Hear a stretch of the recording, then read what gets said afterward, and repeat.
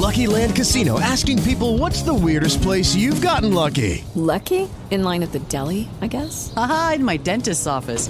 More than once, actually. Do I have to say? Yes, you do. In the car before my kids' PTA meeting. Really? Yes. Excuse me, what's the weirdest place you've gotten lucky? I never win and tell. Well, there you have it. You can get lucky anywhere, playing at LuckyLandSlots.com. Play for free right now. Are you feeling lucky? No purchase necessary. Void where prohibited by law. 18 plus. Terms and conditions apply. See website for details.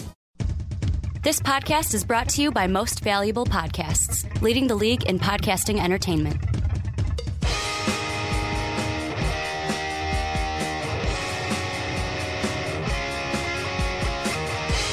What's up, everybody? Ricky Widmer here, along with Sean Anderson. You came in too soon, man. You're not Mark Weber. Mark is not here. Like he said last week, he came for the video podcast, then he's off another week. I'm here with Sean Anderson. What's up? From Most Valuable Podcast. I don't have to say from the Fast Break, because you're from Most Valuable Podcast. Yeah, I do a lot here. You got to do it all. But we're going to be talking a little bit of football today here on the Onside Kick. I want to thank you guys for joining us for another week. And the big thing is we got another 4-topic show.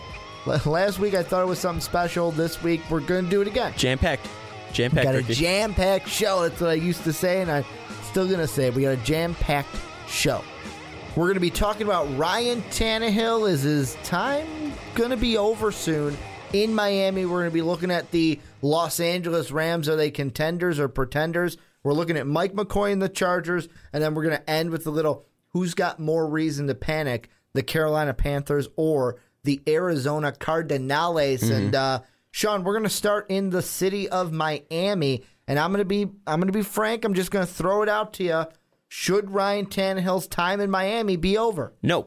Just to answer flat out and simple, no. I don't think that. I think that people are overreacting, aka you. I don't think that Ryan Tannehill is a bad quarterback. I just don't think that he has had the proper weapons around him, and I don't think he's had the right coaching staff. And now that they brought in Adam Gase, there's been high expectations because Adam Gase has been known as the quarterback whisperer. So one thing that I think that Tannehill needs is just time to settle in with Adam Gase, and I'll get to it a little bit. But one thing that I do want to bust open is the Gase case. Is Adam Gase truly a quarterback whisperer? And if you look under Tim Tebow under Gase, 31st in the league in passing, and that's when he was the quarterback coach. So he didn't really have play ownership or play calling in that one. And then in 2012, when they got Peyton Manning, they were 5th. But then I think why people say he was the quarterback whisperer was because his first year as OC, that was when Peyton had his record-setting year when he threw 55 touchdown passes. Then they went back to they went up in pass attempts in 2014, were around 5th in the league in passing, but the production declines. I think Peyton Manning threw for 37 touchdowns, and then not McCoy, Gase left to Chicago, and then under Gase, Cutler, they were 18th in total offense. Rating-wise, Cutler was best, but it was his best year, but the team still went 6-10. So I don't know if Gase is truly the quarterback whisperer because Jay Cutler, had a fantastic year last year for Jay Cutler standards, but was it truly that good of a year? I think that Adam Gase might be a little too overhyped. I think he is. I think it's a quarterback whisperer thing. I think he is really good with quarterbacks, mainly because I'm going to look at his time in Chicago. He worked very well with Jay Cutler, a guy who I think is a bum. And I will say, with Adam Gase, he actually looked good. He looked good in my mind. And now coming to Miami, I know it's too soon. Like this whole topic, you're probably sitting there, well, Ricky, for the Tannehill Gase kind of conversation, it's too soon because they've only had 4 games. But here's the thing I think. Ryan Tannehill, this might be a little bit of, I'm going to say, Jay Cutler syndrome, where it's you've been with a team. He's been there since 2012. It's been longer for Cuddy, but Tannehill's been here since 2012, and this team has gone 7-9, 8-8, 8-8, which his best was the 2014 season. Yep. Then 6-10, and I know the argument can be made, but Ricky, what did he have around him? After a while, though, there have been quarterbacks in this league that have lost their job that never had really anything around him. I think this is, with Ryan Tannehill, is he a bad quarterback? No. I've had him in fantasy some years, and he's been serviceable for a fantasy standpoint. I just think for Miami and Ryan Tannehill are never going to get anything done. He's never going to be able to do anything in Miami. And I think eventually they're going to have to part ways. I mean, Joe Philbin was his head coach for his first years. And Joe Philbin proved that he was a terrible head coach, an awful head coach. And I think that really goes against him. And then another thing that I kind of want to talk about a little bit is Cutler's first 4 games with Gase and then Tannehill's first 4 games with Gase, because they're very similar. And the one thing that I do want to preface this is by the second game in 2015 that Cutler had with Gase, it was against the Cardinals. He went 8 for 9 and was injured and had to come out. So Cutler's stats are a little inflated, but Cutler's first 4 games, 80 completions, 133 attempts, 65 completion percentage. Tannehill's first 4 games, 88 completions, 138 attempts, and 63% completion. Then, if you look at yards-wise, I think Tannehill just hit the century mark. Cutler only had 878 yards. Yeah, Tannehill's at 1,081 He's right at now. 1,081. Cutler did have more touchdowns, had 6, and had less interceptions. Cutler had 6 touchdowns and 3 interceptions. Tannehill right now has 6 touchdowns and 5 interceptions. And the passer rating is similar, 90 for Cutler, 87 for Tannehill. But the one thing that's completely different, who is Jay Cutler's running back? Matt Forte. They had a decent running back. They had not more than decent running back. Matt Forte was great. They don't have a running back in Miami, and I think it's really about the weapons here. Is Ryan Tannehill has not been properly introduced into Miami. He's never had another guy that to rely on, and I know that Lamar Miller was great, but they never used Lamar Miller properly. Ryan Tannehill, I don't think it's time to give up on him because he's still a young quarterback, and you have him for a pretty decent price. I don't think that extension was awful. And it's not awful, but a lot of people are looking at that extension from Ryan Tannehill and kind of looking at it in a fact of like, wait a second, you're going to give this guy this much money when what has he done for you kind of a thing? Like, but the team's been bad. I know you can make the argument the team has been bad. Joe Philbin was their head coach, dude. That's a valid argument. I'm going to keep bringing that up. But I feel like there are some people that are like, whoa, wait a second. You're going to give this guy a $77 million contract over 4 years with an $11.5 million signing bonus, and this is what he's been able to do. Here's what I think the Ryan Tannehill timeline is. And it's either going to go one of two. I either see 2 timelines going. The first one, this is the one I think Miami should do. Play out this season with Tannehill. This isn't like something where this is a contract year and you have to make a move on Tannehill. You have him locked up till 2021. So this is what you do. You let him play out this season.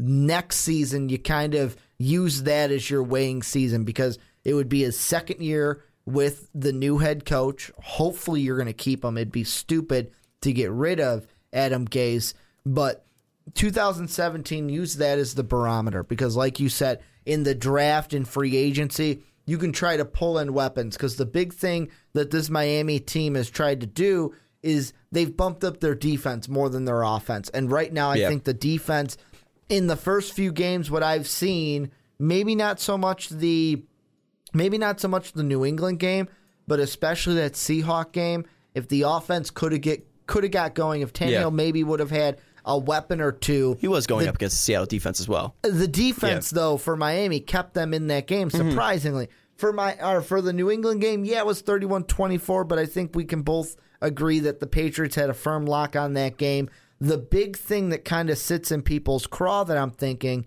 is that Cleveland game that they won probably should have been a loss. Like this team should be 0-4. So you look at 1-3 and you're like, that win probably should have been a loss. I think they should keep them. They could have won that Seattle game, so I mean, it's been a flip for flop. And they almost came back and beat the Patriots. So. And I think what kind of pushed this forward is how bad the entire team looked on Thursday night against the Bengals. I think that you don't make a decision on them. You let them play this year. You let them play next year. However, the one big thing I'm going to throw out there that could be a huge variable in the Tannehill tree. I'm not saying it's going to happen. I know what you're throwing out there. I'm not saying it's going to happen, but it's an interesting thing to throw out there. If the Bears decide to move on from Cutler, does Adam Gase go, hey, I've had success with this guy. Let's try to make a trade to bring him in. It's an interesting idea, but I think it's more you have to get Gase settled as a head coach because, I mean, he hasn't been settled. He hasn't been he hasn't had that proper game where, all right, this is my benchmark. This is what I can do as a head coach, because like you said, they've been, close in some games like Seattle, and they've should have lost some games in Cleveland. He hasn't had a game where it's like, wow, Adam Gase really coached this well, because he didn't really motivate the offense in that Seattle game, and they were going against the Seattle defense, but he didn't motivate them to stay in that Browns game enough to put them away, and they didn't really have enough to come back on the Patriots, and obviously they just didn't have anything against the Bengals, and probably that's more credit to the Bengals side than anything. But one thing that I don't think they should do is bring in Jay Cutler, because you have a younger quarterback who I believe has a cheaper contract, and the thing is that this younger quarterback doesn't have to deal with injuries like Cutler deals. Tannehill's been fairly healthy throughout his whole career, and he knows the offense better because he's been there for a year, and he's been in that system for a year, and he's been just in Miami for 4, I believe now. So I think the one thing that is really to blame for the Tannehill era is the GM and ownership of the Dolphins, because his best weapon was Lamar Miller, and they didn't use him properly at all. Then it was Jarvis Landry, who Tannehill almost abuses because he's caught 194 receptions in 2 years, which is an NFL record. Then in 2012, his first year, Reggie Bush was his leading rusher, who didn't even have 1,000 yards. His leading receiver in 2012 was Brian Hartline. The biggest free agent acquisition on the offensive side was Mike Wallace, but he really didn't improve that much. He was targeted 257 times, but only caught 140 passes for 15 touchdowns. I mean, he tried to get Mike Wallace back to where he was in Pittsburgh, but he was never there. And then also drafting-wise, 2013, they drafted Deion Jordan. He didn't play. Deion Jordan has not played as a top 5 overall pick. Then in 2014, they draft Juwan James, but Juwan James has only played 1 full season. And Devontae Parker in 2014, he only started 4 games. So one thing that Tannehill's not been helped out with is this front office. And I think they are to blame for Tannehill. And now really starting with a new coach, you really have to start completely over. And Adam Gase hasn't gotten his feet wet yet. And I think that's one thing to blame here. I think we're on the same page. Is this the time where you move on from Ryan Tannehill? It's not Tannehill's fault. No, but I'm leaning towards the fact that I think sooner rather than later, it may be a thing of, guess what, this ain't going to work out. We're going to move on just to move on. I think you're harping too much over the win-loss record. I honestly think you are, because it's a big thing for quarterbacks. I want It is. to throw something out there for you. All right, I'm going to throw out stat lines. It's kind of like in March Madness where they throw out. Who would you rather take? Me and Mark have played this game before. The blind things, and I know who you're going to take, and I'm not going to go against you for taking this person, but it's very interesting to see what they look like. So I'm going to throw out this one. All right, first stat line here. Quarterback A. 62% completion percentage, 93 touchdowns, 58 interceptions, a passer rating of 85.3. Okay? Other one, quarterback B, 58% completion percentage, 109 touchdowns, 58 interceptions, and an 85.4 passer rating. Who would you pick? Give me the passer ratings again. 85.3, 85.4. The one thing I'm really it's weird because quarterback B they both had the same amount of interceptions. Yeah. Quarterback B has more touchdowns and 109 to 93. And quarterback A, the thing that I like about quarterback A is that completion percentage. Yeah. Is Tannehill quarterback A? Tannehill is quarterback A. That's what I thought. Who's quarterback B? Who's quarterback B? The number 1 overall draft pick in 2012, Mr. Andrew Luck. Tannehill, 29 and 35 in his career. Andrew Luck, 44 and 23. I didn't want to say the record because I knew you would pick. I knew you'd pick the record over anything. Well, and that's to me. And the one thing is, Andrew Luck's had fantastic coaches. And Chuck Pagano in his first year, fantastic. Bruce Arians when he stepped in was fantastic. Did I shock you with who I was leaning towards? No. Did you think I was going to take Tannehill? No, because if I said the names, you'd pick Luck in a heartbeat. No, I know that. But through this blind resume, were you shocked that I was leaning towards quarterback A? No, I knew you liked the completion percentage. Okay. I know that. That's a big thing for me. It's complete. And the thing with Andrew Luck is... people say he's one of the best quarterbacks in the NFL. Yeah, but here's the thing. Andrew Luck, what's the thing we've said about the Colts? The same thing we're saying about Ryan Tannehill. Oh, he doesn't have anything. What's the difference? But look at what he's done. Coaching. The coaching, Chuck Pagano, and he had Bruce Arians. Yeah. So, yeah, the coaching's into it. And but who's making more money? Yet again, there's that other side to it. Yes, the coaching is better for Andrew Luck, but Andrew Luck has that thing of he's the kind of quarterback that, except for this year, because you can only carry a team for so long, he's been able to will that team as far as they have been. I'm not saying when they got to the AFC Championship game, it was all because of Andrew Luck. It was all because of him. yes, Tannehill hasn't had the weapons around him. Yes, he doesn't have the best coaches. I want to end this segment, though, on one last question for you. Real quick, Andrew Luck is a different breed. I'm not saying that, he's the best quarterback that we've in a draft. He is since Rodgers. Not even since Rodgers. Well, I was going to say he is probably going into a draft. He is the most talked about quarterback that we have seen number one since Elway. No, since Manning.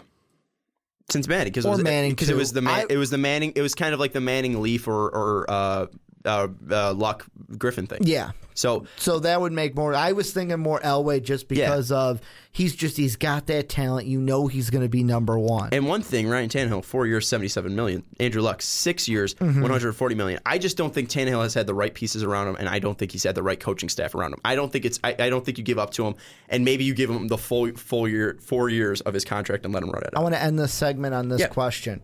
Do you think at the end of the year, are Miami fans saying, fuck, we should have just kept Coach Campbell. We should have kept Dan Campbell as the head coach and not hired Adam Gase? No, because Adam Gase was the sexy hire. And the thing about Gase is he's never had that opportunity. And the thing that Campbell had was that he was working with these guys for a long time.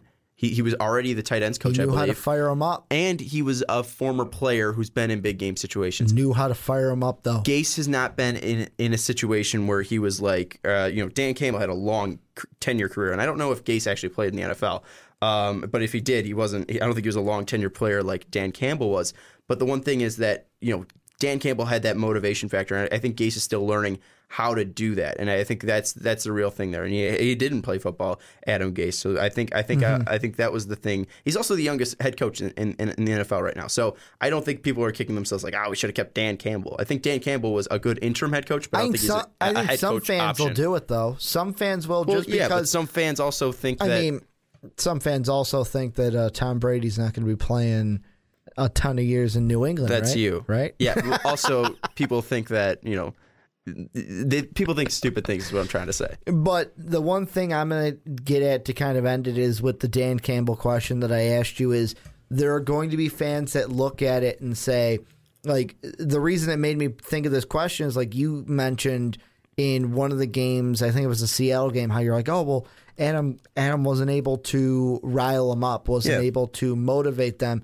Dan Campbell was able to motivate the team, and in 12 games went 5-7 with the team. So they were basically a one-win team when he took over.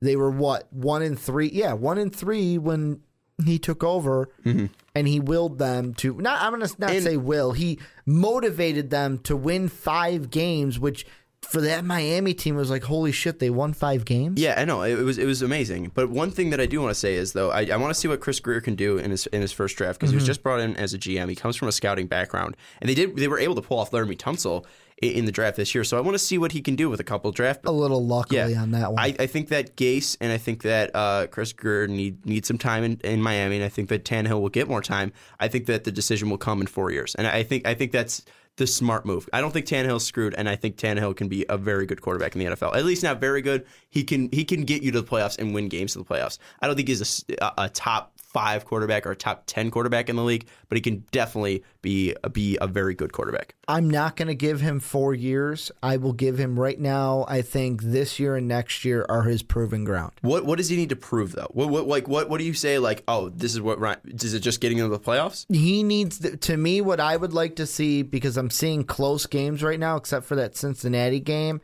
I want you to be able to beat the teams you're supposed to, like Cleveland, and then in a game like Seattle, I want to see you, if it's a close game and your defense is keeping you in it, I want to see that kind of mentality where you're like, I, as the quarterback, am putting the team on my back and I'm going to will. Kind of the same mentality that I can't remember the announcers that were doing the Saints-Charger game this last week, where they said they were talking about Phillip Rivers when the Saints just took the lead. And they were talking back to that Colt-Charger game when they're like, talking to Phillip Rivers, he kind of wanted the Colts to score on that last possession so that he could get the ball, take the team down the field, win the game. That's the mentality I want to see from Tannehill.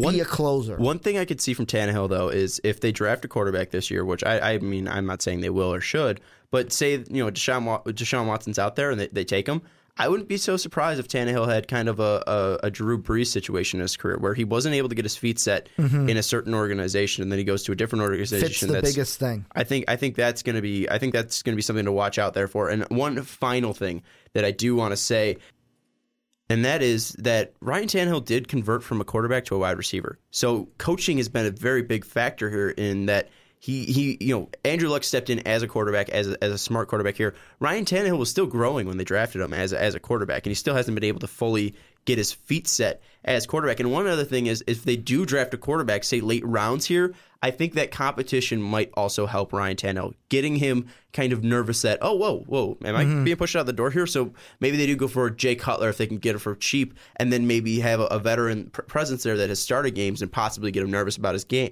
his starting job. That might drive that competitive nature up just a little bit. But I think Tannehill will be fine. But we got to move on. We have spent a ton of time on this first opening segment. This is where you guys come in. Let us know. Let us know down below what you guys think with Ryan Tannehill about everything we talked about. And ultimately, do you think it's time for Miami to move on? And if so, when? This year, next year, like Sean said, in 4 years? Let us know down below in the description. But we're going to move on to another team. We're going to move across to the NFC. And the St. Louis Rams, after 4 games... The Los Angeles Rams. Los Angeles. After 4 games of being in Los Angeles. They're basically playing like the greatest show on turf. No, they're not. That's what the record shows. I'm saying that's what the record shows. Look at the stats. They're nothing like the greatest show on turf. I'm getting into it, Sean. Yeah. They're 3-1 right now after being demolished and embarrassed. Looking like the worst team in the NFL. Would say on that Monday night game against the 49ers. Beat the Seahawks, beat the Bucs on the road, beat the Cardinals on the road. Sean, the Rams, are they contenders or pretenders? Do you want me to answer the question or give you reasons and then build up to my... Do you want to build it up or... But let's do the slow build. Give me some reasons. Let's do the slow build. All right, so the Rams, 23rd in total defense, 24th in total passing defense, 17th in total rushing defense. Terrible defense, right? 30th in total offense, 27th in total passing, 28th in total rushing, 3 total field goals made, and they are 7th in most punts. How is this team winning is my question. They're winning with 11th in opponents scoring, which they give up so many yards, but the other teams have just been not able to really punch it in, and they're also 4th in turnover differential, so they're able to turn the ball over and force those teams. That's how you win the game, right? Yeah. Force the turnovers. They're giving up a ton of yards, but they're forcing turnovers, so that's really the reason why they've been winning, and they've also played Russell Wilson and Carson Palmer, who have been hurt. All in all, they're pretenders. They're not contenders. Can they win games? Yes. Will they be a Super Bowl threat here? Not in a slightest bit. Because they'll go up against teams that can put up points and that will not turn the ball over. And they will get demolished, just like they did against San Francisco. I don't see them as any type of contenders. I think this Rams team, if I were to answer contender or pretender, like you said, when it comes to like a Super Bowl, obviously they're total pretenders. But maybe this year, I think they can get lucky. Maybe this year, when it comes to the division, this team might be contenders when it comes to the division, because you look at their division right now, and I know it's early. I know we're only a quarter of the way through the season. Yep. But you look at it right now, the Cardinals don't look good. They have a win over the Cardinals. The Seahawks don't look good. They got a win over them. the Seahawks. And the 49ers looked good that game 1, but since then the 49ers haven't looked good. No. So right now, after 4 games, they're on the uptick while everyone else is on the downtick. And I look at the rest of their schedule after the quarter, because after the quarter mark, things are starting to change. Yeah. Maybe my predictions in the preseason weren't exactly as I seen them. Oh, really? Where the Broncos didn't shut you up there? I'm looking at their schedule. The Broncos aren't on their schedule, so we're not going to talk about them. I had to double check on that one. But, I mean, the Bills are going to be tough. The Lions, they could win. That's one. Yeah, they could beat the Lions. The Giants, I still think the Giants would beat them. I like the Giants. The reason they could beat the Giants is because of the turnover differential. The Panthers, though, they're on a downtick. They don't look like the same Panthers team we saw. We'll talk about them later. The Jets, they're a team that, hey, if you can force Ryan Fitzpatrick to throw 6 interceptions. Oh, wait, the Dolphins are on a downtick right now. The Saints haven't looked that good. Tom Brady will be back in Foxborough, so you're not going to win that game. Smoke 'em. The Falcons look good, and then it's basically the way their schedule worked. They went 2-1 in the division. Now you get these games like I'm just going to say Lions, Panthers, Jets, Dolphins, Saints. Those are 5 games. If you win those 5 games... The Panthers is iffy, too. Well, the Panthers is... Are we finally going to see the Panthers from last year? The iffy game for me would be the Jets. The Jets are the iffy... Well, Jets and Panthers are iffy. I think the Panthers are really iffy. I think the Jets is a winnable game. Let's just say they win those 5 games. You're an 8-win team. Then it's a classic Jeff Fisher move. Then it just comes down to the last 3 games. You're playing Seattle on the road, and then the Niners and the Cardinals at home. You end with all 3 of the division. If you do the same thing that you did to open the season, you could be theoretically a 10-win team. Yeah, it's so hard. This is theoretically. It's so hard looking at these stats and looking at this team, looking at the quarterback, and looking the way Todd Gurley has run the ball, and say, yeah, this team could win the division and be 10 wins, but they're proving me wrong, and I don't know how. I don't know how they're 3-1. This is a Ricky, team. I still don't know. This is a team that also almost won the division at 7-9, but no, the Seahawks had to win it that year. The thing though is they've gotten wins over Jameis Winston, who is been proving that he cannot keep the ball on his side. Jameis Winston's been turning the ball over, so that's the reason why they won. Carson Palmer is a very turnover-heavy quarterback, boom or bust, and he was also injured. And Russell Wilson been super injured, not really turnover prone, but he does fumble the ball a couple times. And the defense was big there. I think if the Rams want to be contenders, Todd Gurley needs to look like the offensive rookie of the year like he did last year, and this defense needs to start. They need to stop stopping. They need to start stopping offenses completely because they're getting the turnovers and they're stopping them from scoring. But they need to stop them in movement wise. They need to get these punts up. They need to have them actually stopping these defenses and looking atrocious. Because if they go up against a team like the Patriots who can put up a ton of yards, they're not going to be turning the ball over. Tom Brady isn't a turnover-heavy quarterback. They'll get smoked and destroyed, and that's what I worry. I think they can win the division just because of the way their team's been playing, but I don't think they're going to be a Super Bowl contenders because you'll go up against a team like the Packers in the playoffs or say Sam Bradford has been turning the ball over in the Vikings. Oh, let's not talk playoffs yet. They got to get there first. But I'm saying the teams that look like they are in the playoff picture right now. I'm just saying teams that have the ability to not turn the ball over and put up yards. You know what's funny, though, to me? Yeah. I look at the top 5 teams as of right now. I'm just looking at giveaways and who's given the ball away the most through 4 games. At number 5 with 9, Miami. Oh, guess who the Rams play this season? At tied for 3, but at 4 with 10, Carolina. Oh, guess who the Rams play this season? At number 3, a team they already beat. They're going to play them again at home, Arizona. At number 2, Tampa Bay at 11. Guess who they already beat? And then at 12 giveaways this season so far, 6 of them in one game against the Chiefs. Did they fumble the ball too? That means the Rams, who we talked about having such a good turnover margin, are playing right now the top 5 teams in giveaways. That's exactly the point I was trying to bring up, is that this team doesn't look great, but they can create turnovers, and that's what's going to win them games. I don't think they'll be actual contenders just because that really worries me, and I don't think they'll be able to force turnovers against really good teams. Can they win the division? Yes. Will they go deep in the playoffs? No. If they win the division and if they make a wild card spot. And if I look at it on the other side, the 5 teams that give the ball away the least, Philadelphia, who has not given the ball away at all, fumble or interception, they don't play them. They're not playing Minnesota. They don't play Oakland. They don't play Dallas. The only one they play out of the bottom 5 is Buffalo. And Ricky, Buffalo's given it away twice so far. Outside of, I think, Buffalo and Oakland, those teams are all in playoff picture right now. And Oakland is too. I just don't think they're leading their division. I think, and I don't know if they're in a wild card spot. You don't give the ball away, and look what happens. That's you win the thing. games, and they can beat the Rams that way. But at the end of the day, are the Rams contenders? I'm going to say yes, in the fact that I think after 4 games, I think that because of what we've seen from the rest of their division, they look like, holy shit, they could win the division. I will put it this way. They're dumpster wearing a nice dress. So if you look at the dress, they look really nice. If you look at the record, they look really nice. They're if you like look behind it, you'll find they're a like dumpster. the analogy I used to use, and this is terrible. I thought that was funny. I used to use this for some girls, and I probably shouldn't have. Cleveland Browns, cool uniform, bad helmet. Are That's they cool what they uniforms? Are right now. Oh, Is brown an attractive color here? Their nickname are the Browns. What do you think of when you think of the Browns? I like they're all orange unis. Yeah. I thought you were talking about the Rams for a second, and I was going to say, hey man, those unis they wore against the Seahawks, The Rams should go back to throwbacks, the Rams should those go back were phenomenal. The Rams should go back to the actual yellow or the white and I want white to and see blue. the white. I want to White see and the blue. white and blue. I agree. No, I agree. If anything needs to change, it's your coaching, your ownership, and your jerseys.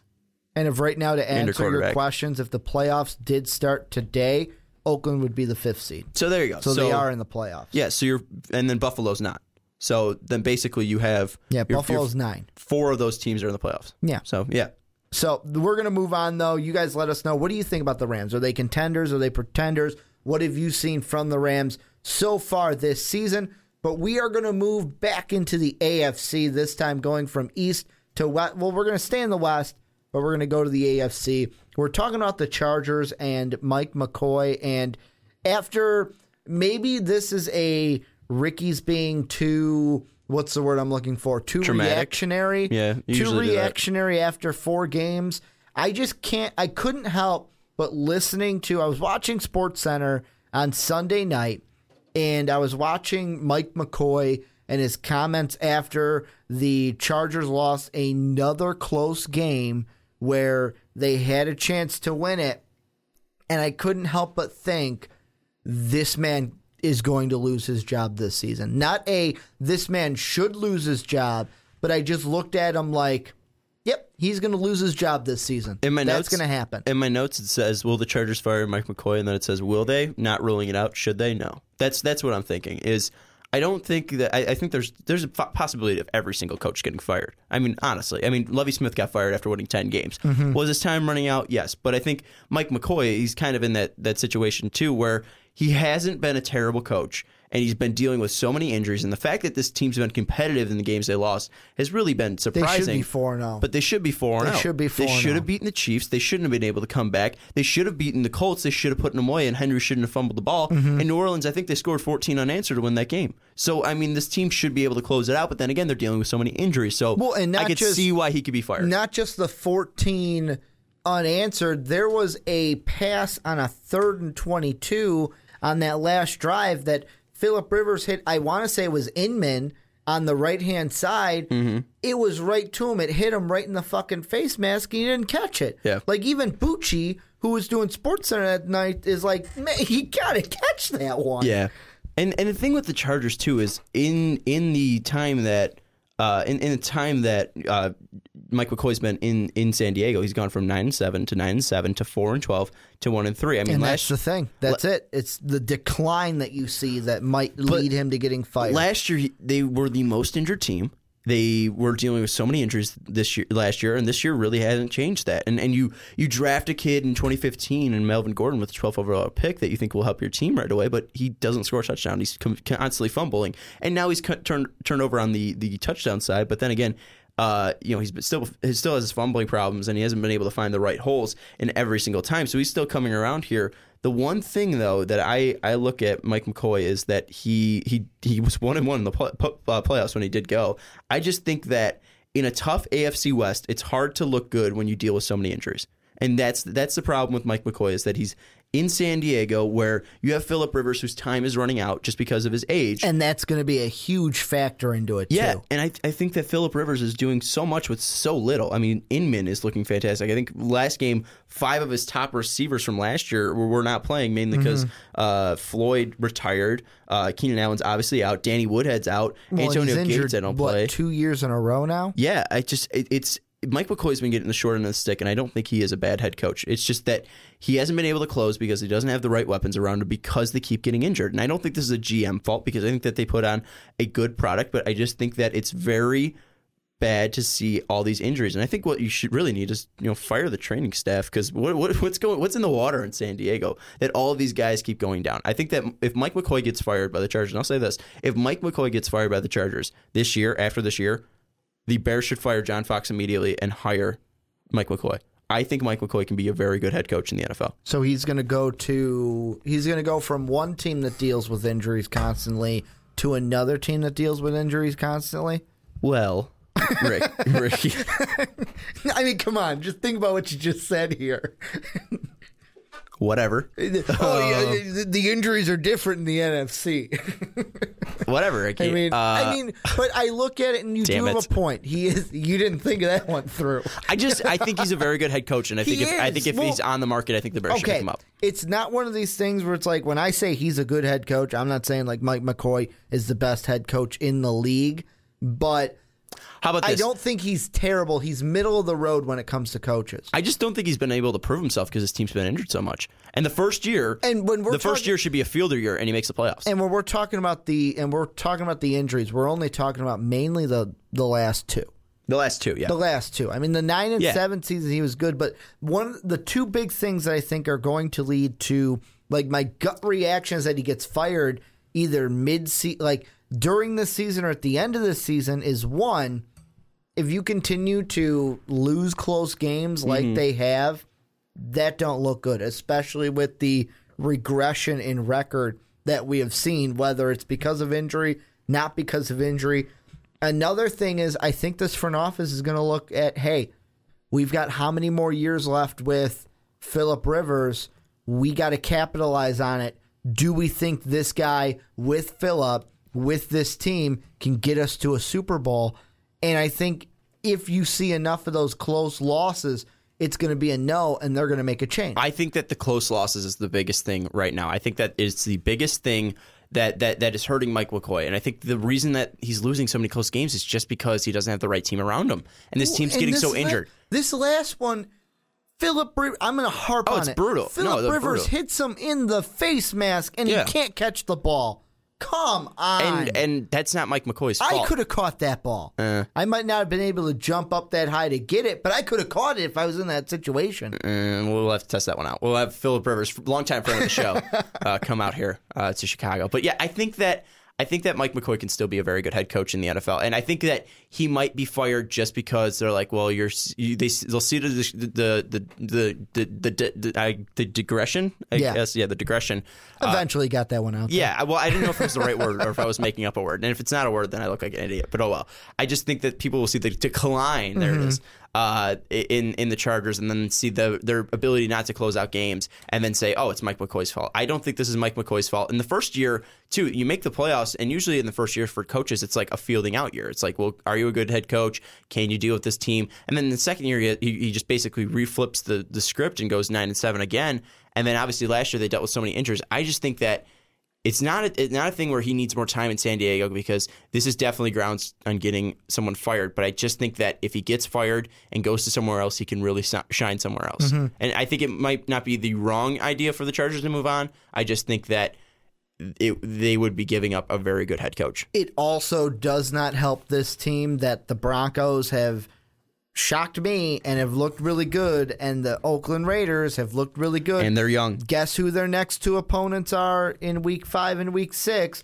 Oh, wait, that's at Oakland and home against Denver. So right now, if I were to look at both of those 4 divisional games that they got between those two teams, they'd easily be losses. I think that Oakland and Denver are miles ahead of the Chargers just based on closability and finishing games. Closability, nice word there. I wonder what Chargers fans actually think, because I want to know what they actually think, because I mean this is outsiders looking in on the Chargers. I want to know what Chargers fans think if Mike McCoy should be fired or not. And this is where you guys come in, Charger fans. Let us know down below if you haven't already. What do you think? What's kind of the pulse on Bolt Nation, the Charger Nation of? Do you want him gone at the end of the year? Do you think he's getting a bad rap? What do you think? Let us know down below. But we're going to move on into our last topic, and this was a topic brought up by Sean. Thanks for the credit. The last 3 that you heard were me. I'm like, okay, this is what I think we're going to do. Sean brought this up, and this is why we're going to have 4 topics for this show. Jam-packed show. It's one of these things. It's a good topic to have, and I can make a case for either of these teams, even though I'm leaning towards one. That's why I'm going to let you go first. who has more reason more reason to panic? Is it the Carolina Panthers or the Arizona Cardinals? I'm pulling a Ricky here, and I didn't have an answer coming into this because I didn't know. And this is kind of what you do in your picks. You pick before it, and I'm so because this is the thing. Do you want me to go first? No, I'll talk it out here because Arizona, in their only win, they looked good. And people say, oh, well, Panthers blew out the 49ers. Well, the 49ers were in that game for most of it. And then the Panthers pulled away. The Cardinals just blew out Tampa. And Tampa doesn't look like that good of a team. But also, Carolina beat the 49ers. It doesn't look that good. I think that the Panthers have more to worry about just because of the recent injury to Cam, and we've seen him hit so many times, and that's going to be something that's very worrisome because I know Carson Palmer is getting older here, and Carson Palmer does not look like Carson Palmer of old. But the reason the Panthers have to worry here is because this defense doesn't have the same bite to it as it did last year, and that Cam Newton has been hit consistently and that he was knocked out of a game because of it. I think that should be the worrisome thing. I'm not saying that either of these teams are bad. I just think that more to worry should be the Panthers because of the uncertainty of Cam staying healthy because of the hits that he's taking. I'm going to go with the Cardinals. I'm going to go with the Cardinals. I'm glad you picked the Panthers because the Cardinals were the team that I was leaning towards coming in. And I think it's a twofold panic for the Cardinals. First off, it's just for this season. If Carson Palmer can't play, who's your next quarterback? Yeah, and Carson Palmer even got injured too. Drew Stanton. Should I change my pick? Like I don't know about you, I have more confidence in Derek Anderson than I do in Drew Stanton. I'll pick him because of the last name. Plus, well, yeah, he's got the same last name as you. Plus, I think it's more of a panic for the future because yes, you have Bruce Arians, and I know there have been rumblings that there's a little bit of let's fire Arians or like is Arians on the way out? That's fucking stupid. The Cardinals would be idiotic to let Arians go. I'll take him. It's one bad year. Yeah, you'd basically let the Bears get a mulligan on the biggest mistake that they made post-Trustman. And I think it's more the panic for the future because Carolina, if you have a bad season, don't make the playoffs, guess what? You still have Kelvin Benjamin. You still have Cam Newton. You still have Jonathan Stewart. You still have Luke Kuechly. For the Cardinals, yeah, you might still have the Honey Badger. You might still have Patrick Peterson. But two guys that are getting older, that are not getting any younger, who aren't going to be with this team much longer, who I can't remember if one of them said they're going to retire after this year, but I do think that the quarterback is going to be done after this year. Carson Palmer and Larry Fitzgerald. Fitz said he was going to, but then took it back. Not going to be here much longer, and the way I kind of see it is I think Carson Palmer is done after this year. I'm kind of relating his last 2 years. We are looking at Brett Favre 2.0, just not as good. Because you look at that first year, phenomenal. Well, it wasn't his first year like it was Brett's first year in Minnesota, but that championship year, they go to the conference championship game. For Brett, it was a little bit closer of a game, and he ran into Bountygate, but they both lost. Had a devastating loss. Come back for one more, thinking they could do the same thing. Looks like it could end in injury for Carson Palmer. That story has not been written, but so far it is not the golden story that we saw last season. You could be looking into this draft saying, shit, we got to draft a quarterback. And, I mean, the good part of it is if you have a bad record, you can have a high pick. Silver lining. The silver lining. You can get a quarterback in the draft with a high pick. But still, replacing your number one receiver and your best receiver for your history as a team and Carson Palmer, who's been the best quarterback that you have had in recent history, those are two tall orders. Damn, you talked for a long time. The thing that I just wanted to say is that I think for this season, the Panthers have more to worry about. Future, easily the Cardinals. Easily. I would have said that coming into the season just because of what you just said. I don't know, though. I still believe in Derek Anderson better than I do Drew Stanton. And that's fair. But, I mean, look at the Panthers running back situation. He's at least done it before. Look at the Panthers running back situation. Do you believe in Fozzie Whitaker? Jonathan Stewart's hurt. We don't know if he can bounce back, and he's over that line in the sand for running backs of 30 years old. Then is that running game that dangerous because Cam is a part of that running game? Derek Anderson isn't. I think that there's something to really worry about for the Panthers on the offensive side, where in the Cardinals, David Johnson hasn't looked good. He hasn't at all. But I think you can at least have some faith in him because what he's shown. Even have Chris Johnson back there who hasn't looked terrible in spurts. And I think that it just comes down to this year. I think the Panthers have more to worry about, especially because of the hits that Cam has been taking. And I think that Palmer might be willing to risk injuries to make it to the postseason one last time, where Cam still has a lot and a bright future ahead of him. So I think for this season, I think that the Panthers have more to worry about. Again, neither of these teams are bad teams. That's one thing I want to preface. It's just they haven't shown up. And I think that the Cardinals have more to worry about for the future easily. But I think right now that the Panthers have more to worry about because of that running back situation, because of that quarterback situation, because Cam's been getting blown up. And I'm looking right now. This is according to Spot Rack. Like, I'm looking at guys who could be like their potential free agent running backs right now. There are guys you can go out and get. There are guys like, and this is like I said, Spot Rack. Like they have Gernhardt, who's a guy you is can use. Toby Gernhardt an answer just for wait, a team? Bernard Pierce. You have Bradshaw. Pierre Thomas is done. So is Ahmad Bradshaw. Bradshaw has Zach Stacy. I'm thinking Zach more Stacy's of like not. They're a power running back team, and that's what I'm trying to find. I'm trying to find the guys who can be that power up the middle kind of guys. It's going to be hard. You're probably not going to look for that in free agency this point. But both these teams should be like, if you're fans of both these teams, you have good reason to panic. Hey, I'm gonna throw this out there. Tank for Fournette for the Panthers. Imagine that. Ricky, think of a read option with Cam Newton and Leonard Fournette. See, but how sexy is that? Here's the thing. I like with. I'm not saying they should tank. It was a joke. Would you want more? But running back wise, would you want more of a running back that could be a power guy, but a receiver out of the backfield? Are you saying maybe like Christian? Maybe a Christian, but I was leaning. He's too quick. I was leaning more towards I know he's not a power running guy, but maybe like a Dalvin Cook. Because I'm thinking more of that receiving side of it. Use Jonathan Stewart to run up the middle. Well, Jonathan Stewart's even there. Cook to be the outside kind of. Fournette would be he'd be the number one pick. He would be the main running back. He's dealing with injuries too. You can go Cook's with Nick done Chubb. with it too. You can go with Nick Chubb. Chubb's dealing with an injury too. These guys are banged up. Running backs always get banged up though. Yeah, but Christian McCaffrey always doesn't get banged up. Knock on wood for you Stanford fans. Christian McCaffrey but hasn't. He's not a power runner. He isn't, but he could still. also be he could be converted Danny Woodhead into a wide receiver. Danny Woodhead's out for the season. He could basically be converted into a wide receiver. Let the Patriots have him. But final thoughts. Final thoughts on the Panthers and the Cardinals. Panthers have more to worry about in the season.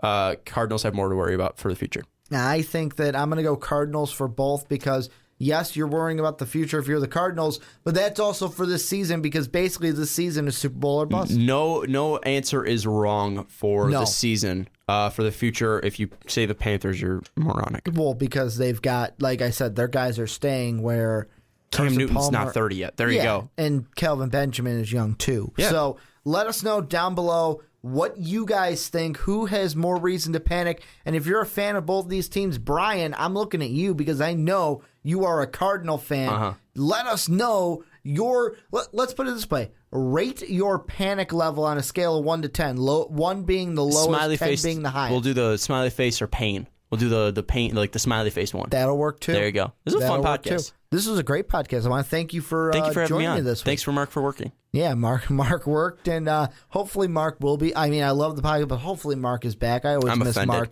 when he's not here, but I love doing it with Sean. I want to thank each and every one of you for listening to the podcast. Our Twitters are down in the description. If you're listening to this on YouTube, make sure to check out the full podcast on blogtalkradio.com/The Onside Kick. Go check out our Patreon page. We got a few Patreon podcasts that we were backloaded on, uploaded, so check out that page to see how you can listen to those full podcasts. Dude, the October one's fun. It's a great podcast, and it's a video podcast, so it's an extra treat for you guys. You can see me freaking out over Tinder. I am just going to leave it at that. I want to thank you guys for listening to this podcast, and as always, have a good day, everybody. Thank you for listening to this MVP podcast. Follow us on Twitter at Most Valuable Pod for more great podcasts. Lucky Land Casino, asking people, what's the weirdest place you've gotten lucky? Lucky? In line at the deli, I guess? Aha, in my dentist's office. More than once, actually. Do I have to say? Yes, you do. In the car before my kids' PTA meeting. Really? Yes. Excuse me, what's the weirdest place you've gotten lucky? I never win and tell. Well, there you have it. You can get lucky anywhere, playing at LuckyLandSlots.com. Play for free right now. Are you feeling lucky? No purchase necessary. Void where prohibited by law. 18 plus. Terms and conditions apply. See website for details.